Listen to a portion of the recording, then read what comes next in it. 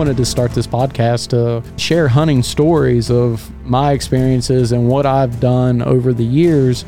There's so much more that is involved in hunting than just pulling the trigger and killing an animal. We want to be inspirational, educational, but we also want to have a good time and teach you how to have a good time as well. On this episode, we have Abe Turner coming back. When you talk about finding a breeder, you really want to do your homework on the sire and the dam. What you'll find is Jim Bob down the road, your neighbor, he might have a backyard litter. Just because it's a retrieving breed doesn't mean that litter is going to be built as a retriever in the field. It really boils down to health, trainability, and you'll hear certain breeders will say about a particular litter, hey, it was bred into their lines for generations. With the pigeons, it's a smaller bird. They're fairly easy to come by. They're essentially a nuisance species. I got a farmer nearby that traps them for me. What I'll do is I will pull the flight feathers from them so that way they can't fly. You still get that flap in nature when you release them in front of the pup. They get used to working through the birds flapping. That also builds their adrenaline and the retrieve drive. They retrieve it. They get used to being around birds in their mouth. And you start coaching them back to you, and they really start putting the pieces together in terms of having a retrieve drive. Welcome to Hunting Day with Stephen Robbins. Now for your host, Stephen Robbins.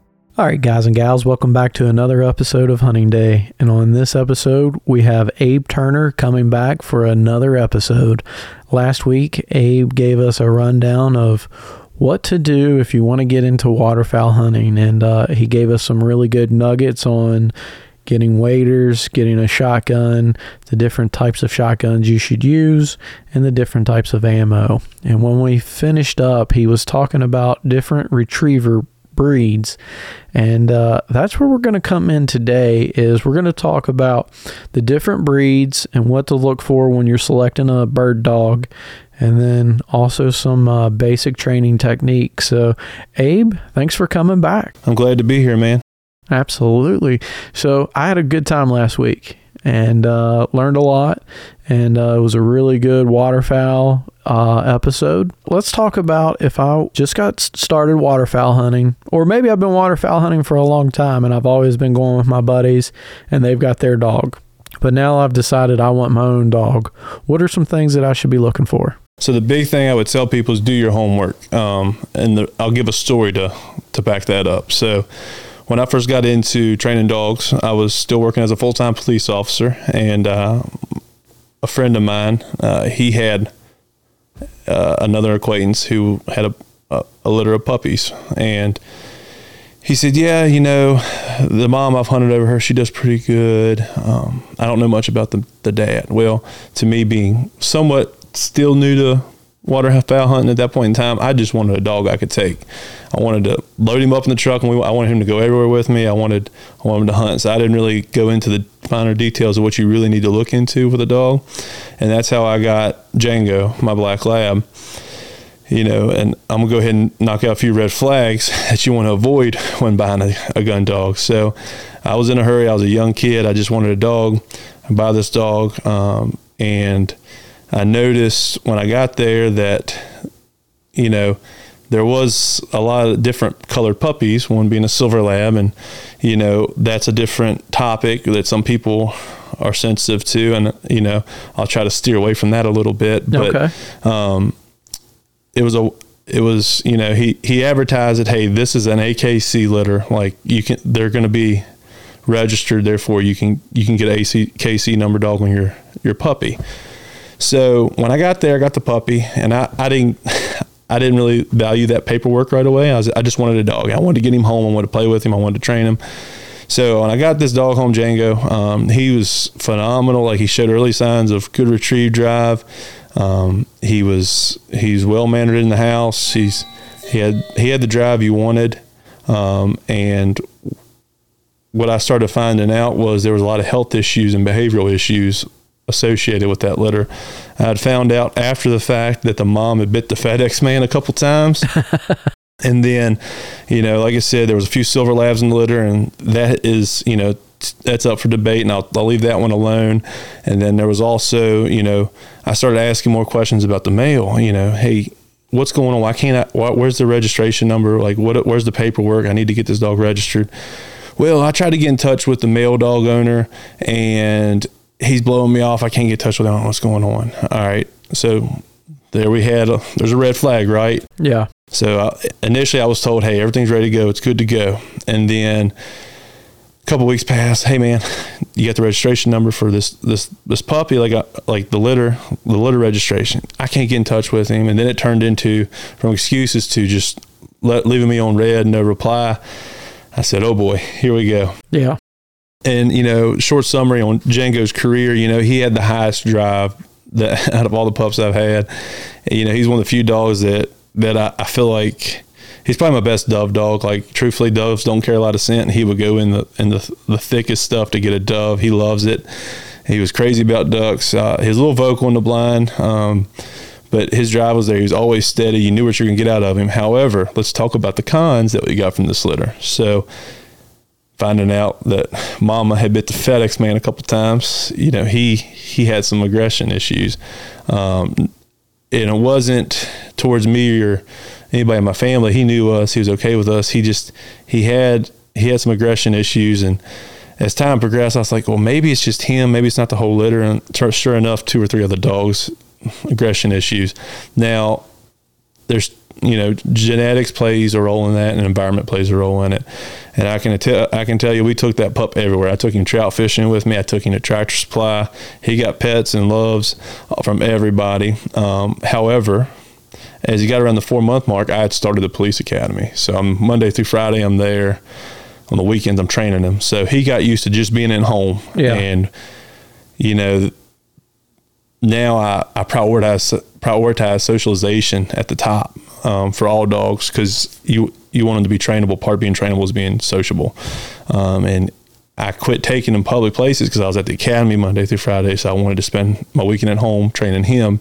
And I kind of seen where, maybe his socialization and fear of new things was starting to grow. So I think that played a role in his long-term issues as well. And that's on me. But also, you're trying to manage your work life. So that's, something you really want to hammer home is don't give up on that socialization. And like I said, he was my first dog. Learned a lot from him, and I owe him everything, because everything I learned from him transcended into working with other people and their dogs, because the ones that did see Django work, like they're impressed. So I started working with their dogs, and word of mouth just spread so quickly. Yeah, no, that makes sense. And so something that you said though that I never would have really put together is socialization, and the fact that they would basically become fearful of new things. And when you socialize regularly, new things are okay. Mm-hmm. That's exactly right. And I'm glad you said that, because I think that could be said for almost all dogs, though, right? Not just gun dogs and bird dogs, but yeah, so that's a good nugget there. Yeah, but I tell people the first thing you need to do with your pup is socialize him, because especially whether you want it as a pet or a gun dog in a blind, I think you want to have a good quality of life with your dog while he's here, he or she's here. So socialization is the first thing. So you can take them on vacation. You can take them on trips. For the hunter, you're around 3 or 4 other guys in a blind. Like, you want them to be there and be enjoyable, and you want them to be comfortable. So that's why I really hone in on socialization early on. Copy that. Back to what you were saying as far as like picking do your homework and picking your dog. You were telling me earlier there's a couple different breeds. What are those breeds? So, if you look at just the Labrador Retriever, right, and the types of labs within there, there's 3 that stick out to me. You got the English Lab, you got an American Lab, and you got a British Lab. American Lab, like I said, there's anomalies to each one that are a little different, but you look at like an American Lab, from what I've seen, they're a little bit bigger framed, higher drive. I mean, they're built for waterfowl and, retrieving in the harshest elements. Same with British Labs. They're kind of built the same. Then you look at English Labs. English Labs are traditionally in show rings. You see a lot of them as service dogs, and they can do the work as well too. They're very laid back, but my concern with English Labs, obviously they can retrieve just like any other retriever, but they're not necessarily built the same as an American or British Lab. Okay. And some of them are in better shape than others, but me, like, speaking from my experience, right, I've watched 2 English Labs blow an ACL retrieving, and it was hard to watch. You heard the yelp, you seen them barrel roll, It wasn't very enjoyable. And it's kind of like taking an offensive lineman in the NFL and saying, go play soccer. He could probably play a little soccer, but is he built for it? So that's what I compare it to. Yeah, that's a really good analogy. Mm-hmm. Yeah. So, so out of the three, you would really recommend the British or the American? Yeah, and like I said, everybody's got their preference. You'll hear solely British lab breeders and trainers say, hey, they don't make a peep. Well, that's not always true, because your environment can change a lot on how a dog acts. And you'll hear the contrast on American labs, hey, they can't sit still, they're vocal. That's not the truth either. A lot of that comes down to pedigree and, environments as well and how they were trained. So I see the positives in both. A lot of people will say, hey, I prefer one because it doesn't do this. Well, you can have your preference, but just know that all of them have their cons. And, a lot of it really boils down to breeding and their environment coming up. When you talk about finding a breeder that works for you, all right, you really want to do your homework on the sire and the dam. And for those that don't know, the sire is going to be the male or the dad of the litter, and the dam's going to be the female. Do your homework, because what you'll find is, Jim Bob down the road, your neighbor, he might have a backyard litter, and you're like, hey, I want a Labrador Retriever. Well, just because it's a retrieving breed doesn't mean that litter is going to be built, to set you up for success as a retriever in the field. It really boils down to health, trainability, and you'll hear certain litters say, or certain breeders will say about a particular litter, hey, it was bred into their lines for generations. Okay, have you hunted the sire? Have you hunted the dam? Have you run them in hunt tests? Have you done the health clearances? All those three things hold a lot of value, because I think tests and titles in the pedigree that really shows two things. It shows the dog's trainability and then the capability as well. And then also shows like, hey, who trained these dogs and what the trainers were capable of as well along the way. So do your homework, and there's a few things you really want to watch on buying those puppies. Labs, they have problems with hips and elbows. So the first thing I would ask is, hey, I see you got a litter. Do you have their hips and elbows tested? Are they good on that? And if they say, well, we didn't test for that, that's a red flag. Probably not the dog you want. Okay. Not saying it won't be a good dog, not saying that it will or won't have hip or elbow issues, but you want that proof. You want to stack the odds in your favor. Yeah, definitely you do. And then the next thing I'm going to follow up with is, have you seen this dog? Have you seen the sire of the dam work in any capacity?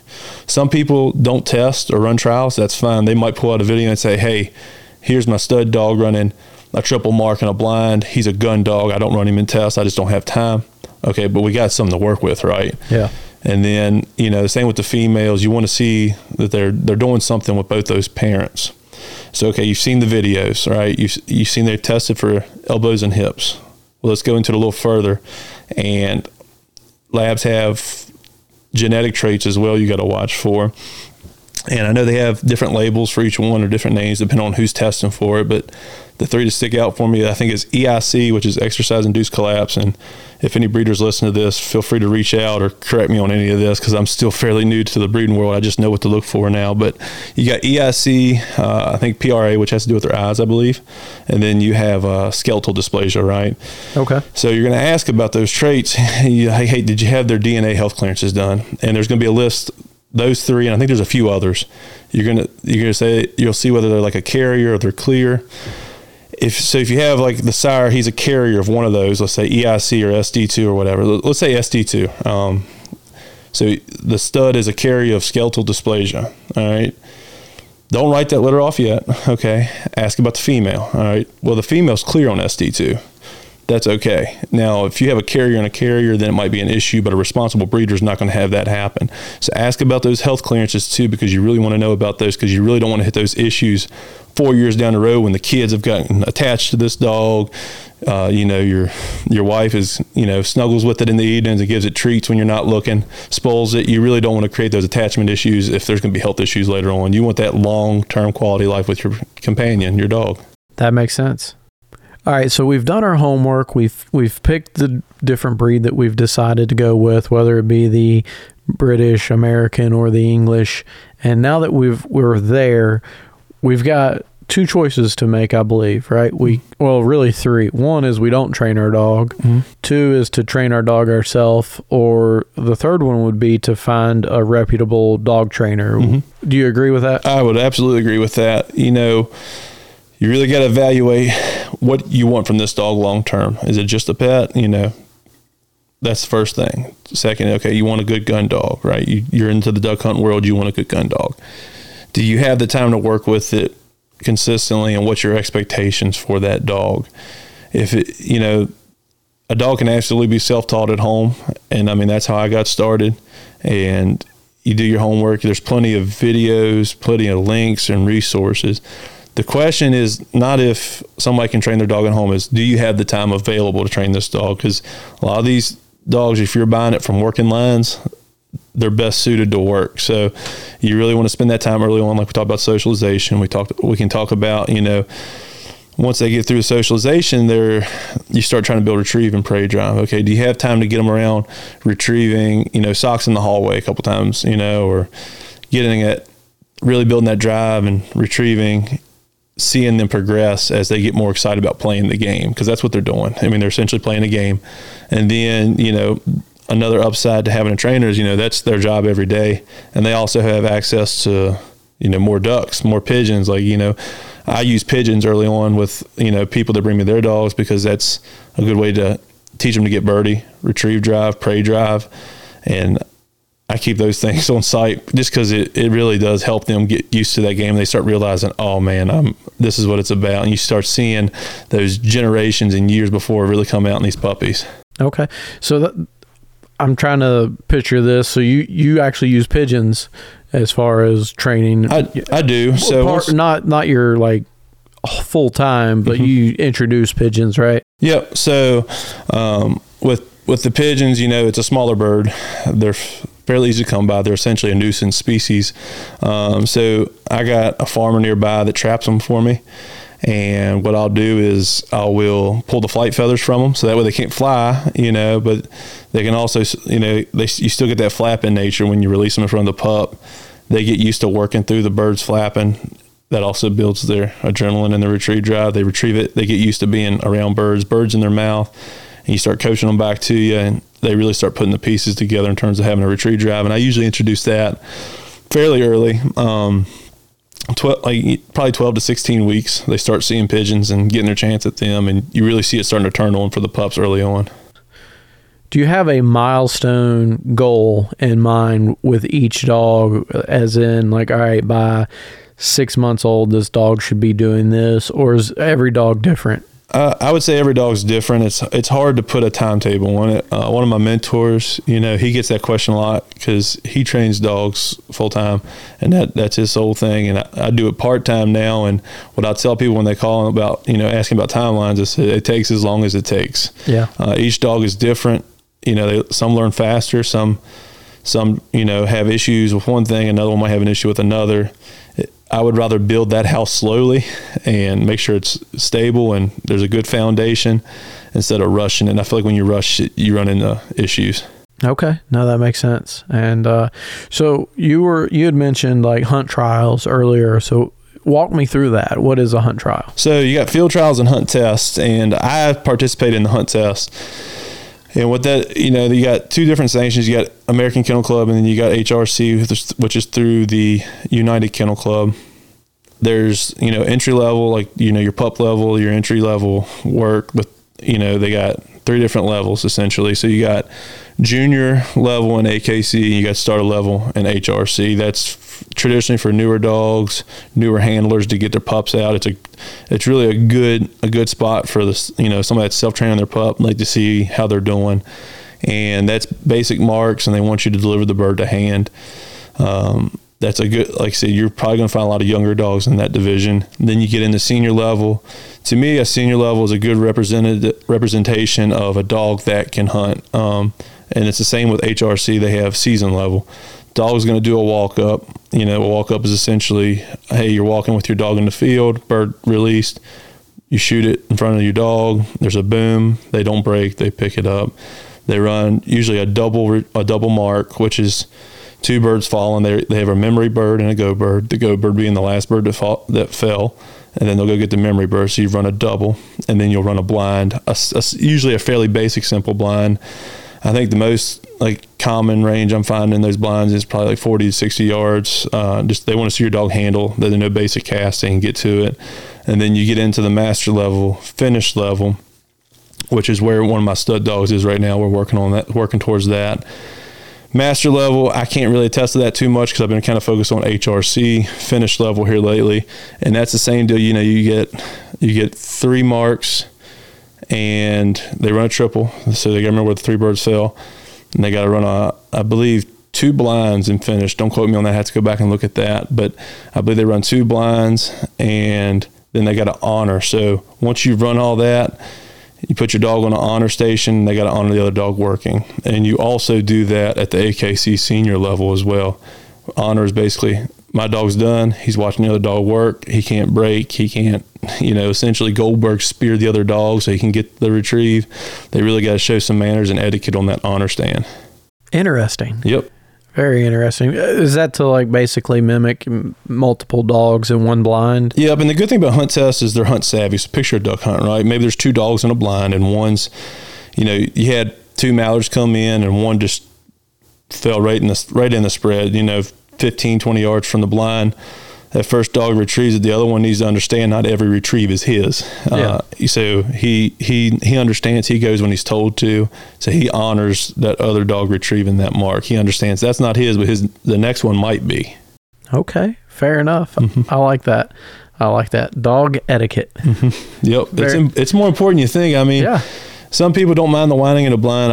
I take a lot of pride in having some quiet dogs in the blind, and that doesn't say that whining behaviors won't build up if they run a lot of tests or a lot of hunts and they're getting a lot of birds. But when you can have a good, calm dog with good etiquette in the blind, they see the birds fall, they don't break, they understand, hey, I'll wait till my name, say when, go get the bird, bring it back, deliver it to hand. I think that enhances the hunting experience for everyone, and I think it's also a great conservation tool. I mean, these dogs do some phenomenal things when it comes to retrieving. Absolutely. So I had the pleasure of hunting on the eastern shore of Maryland, and we hunted with Tidewater Guide Service, and just watching the dogs, because I guess maybe I was naive to it. Obviously those dogs need to be taught. And just watching those dogs go retrieve, Phil Gay was our guide, and watching his dog just run out, pick up those geese, get back, and then, basically holding them until he told them to release them. I never really put a lot of thought into that dog was trained to do that. I guess more than anything, I just thought maybe it knew. Mm-hmm. Yeah, I wish it was that easy sometimes. What I tell people, and you talk about the importance of him giving that bird when told to do so. Picture the Drake pintail, right? Or a pintail drake. That is one of the biggest trophy birds in the duck hunting world. Imagine you've winged this pintail drake, your dog retrieves it, and he's crippled, right? The bird's crippled. And he comes back, he's proud of you. You're like, that's my dog, he's got this pintail, what a day. And he drops it at your feet, and that cripple starts getting away again. Now you either got to shoot it again, and then you essentially just double tap this trophy bird, and maybe there's not too much left to mount. Yeah. Or worst case scenario, he gets away. Yeah. So I'll tell you what, man, it's having a good dog that can deliver to hand, sit steady in the blind. It's going to enhance the hunting experience, and it's going to provide memories that will last a lifetime.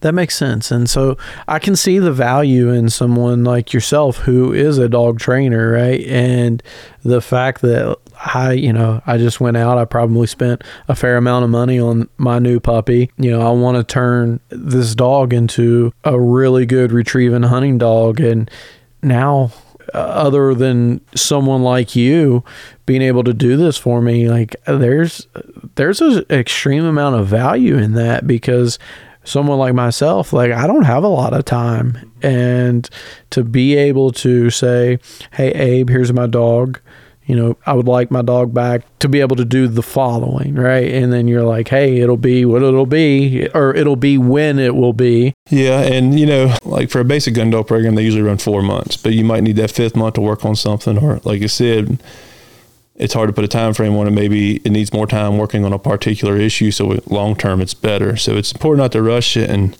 we're very fortunate because, trust me, I wish killing ducks paid the bills. Yeah. And sometimes, there's people that guide, and certainly that's their craft, and God bless them because that's a hard job in itself too. I wish killing ducks paid the bills because, I wouldn't have to work. That's how the average consumer for a dog trainer, they got to make money, so they got to be at work. And you've worked an 8-hour or 12-hour shift. I remember working 12-hour shifts as the police department, coming home and just being like, oh, I do not want to train. It's 6:30 in the morning. I just got off night shift. But I got obsessed with the process. So that's what helped me get through with my first dog, Django. And I tell people, if you don't have the time, but you want a good product, I would certainly encourage you to find a trainer. And we're fortunate enough to be, in Virginia, there's so many great trainers in different parts of the state that, maybe you want to go a little farther for a particular trainer, but chances are there's probably one close by as well. So we're lucky in the state of Virginia to have so many great trainers. Yeah. So, and you're down in Southern Virginia now, around the Halifax area, yep. Correct? I call it God's country because, it seems to be a good bit of ducks and geese down there, which I enjoy. And it's Southern hospitality at its finest. On any given day, you could be wood duck hunting in the morning and fishing Carr Lake in the evening. So it's a good place to be. Nice. Very nice. So if any of our listeners are listening and they are thinking about getting a really good, or they're thinking about getting a good dog and making it a really good dog, make sure you guys reach out to Abe and see what his availability is. I know you're pretty much booked for this year already, but that's not to say someone down the road or sometime down the line you wouldn't be available. Yep, that's right. And even if I can't get you in, I'm always going to try and help you. I might point you in the direction of another trainer if I'm full, or if you got a question about this particular issue with the pup, I'm going to try and do anything I can to help you, because everybody started somewhere. And there was times I wish I would have had a mentor early on. Now, granted, 2 or 3 years in, I started finding more mentors, and it made things a lot easier. But some people don't have that. So if I can help anybody anyway, I certainly will. Yeah, absolutely. Now, you had mentioned earlier about advanced training. The bulk of what I do is a basic gun dog program. Your dog's going to sit, steady to shot. It's going to be able to deliver that bird to hand, mark multiple retrieves, simple doubles. When you get into the advanced, you start running blinds and get into more handling. And even then, you start progressing through the harder task. It takes even more time. And I'm not offering an advanced gun dog yet. My dogs are doing the work, but for me, I try to build my bread and butter around a gentleman's gun dog. I want them to be able to be a really good hunter. I want them to have that off switch. So I run them through the basic gun dog program, and then if they perform well enough in the basic gun dog program and I feel comfortable enough with them, then I'll bring them one for an advanced gun dog. I know we got a Chesapeake Bay Retriever that's coming back that I've been working with.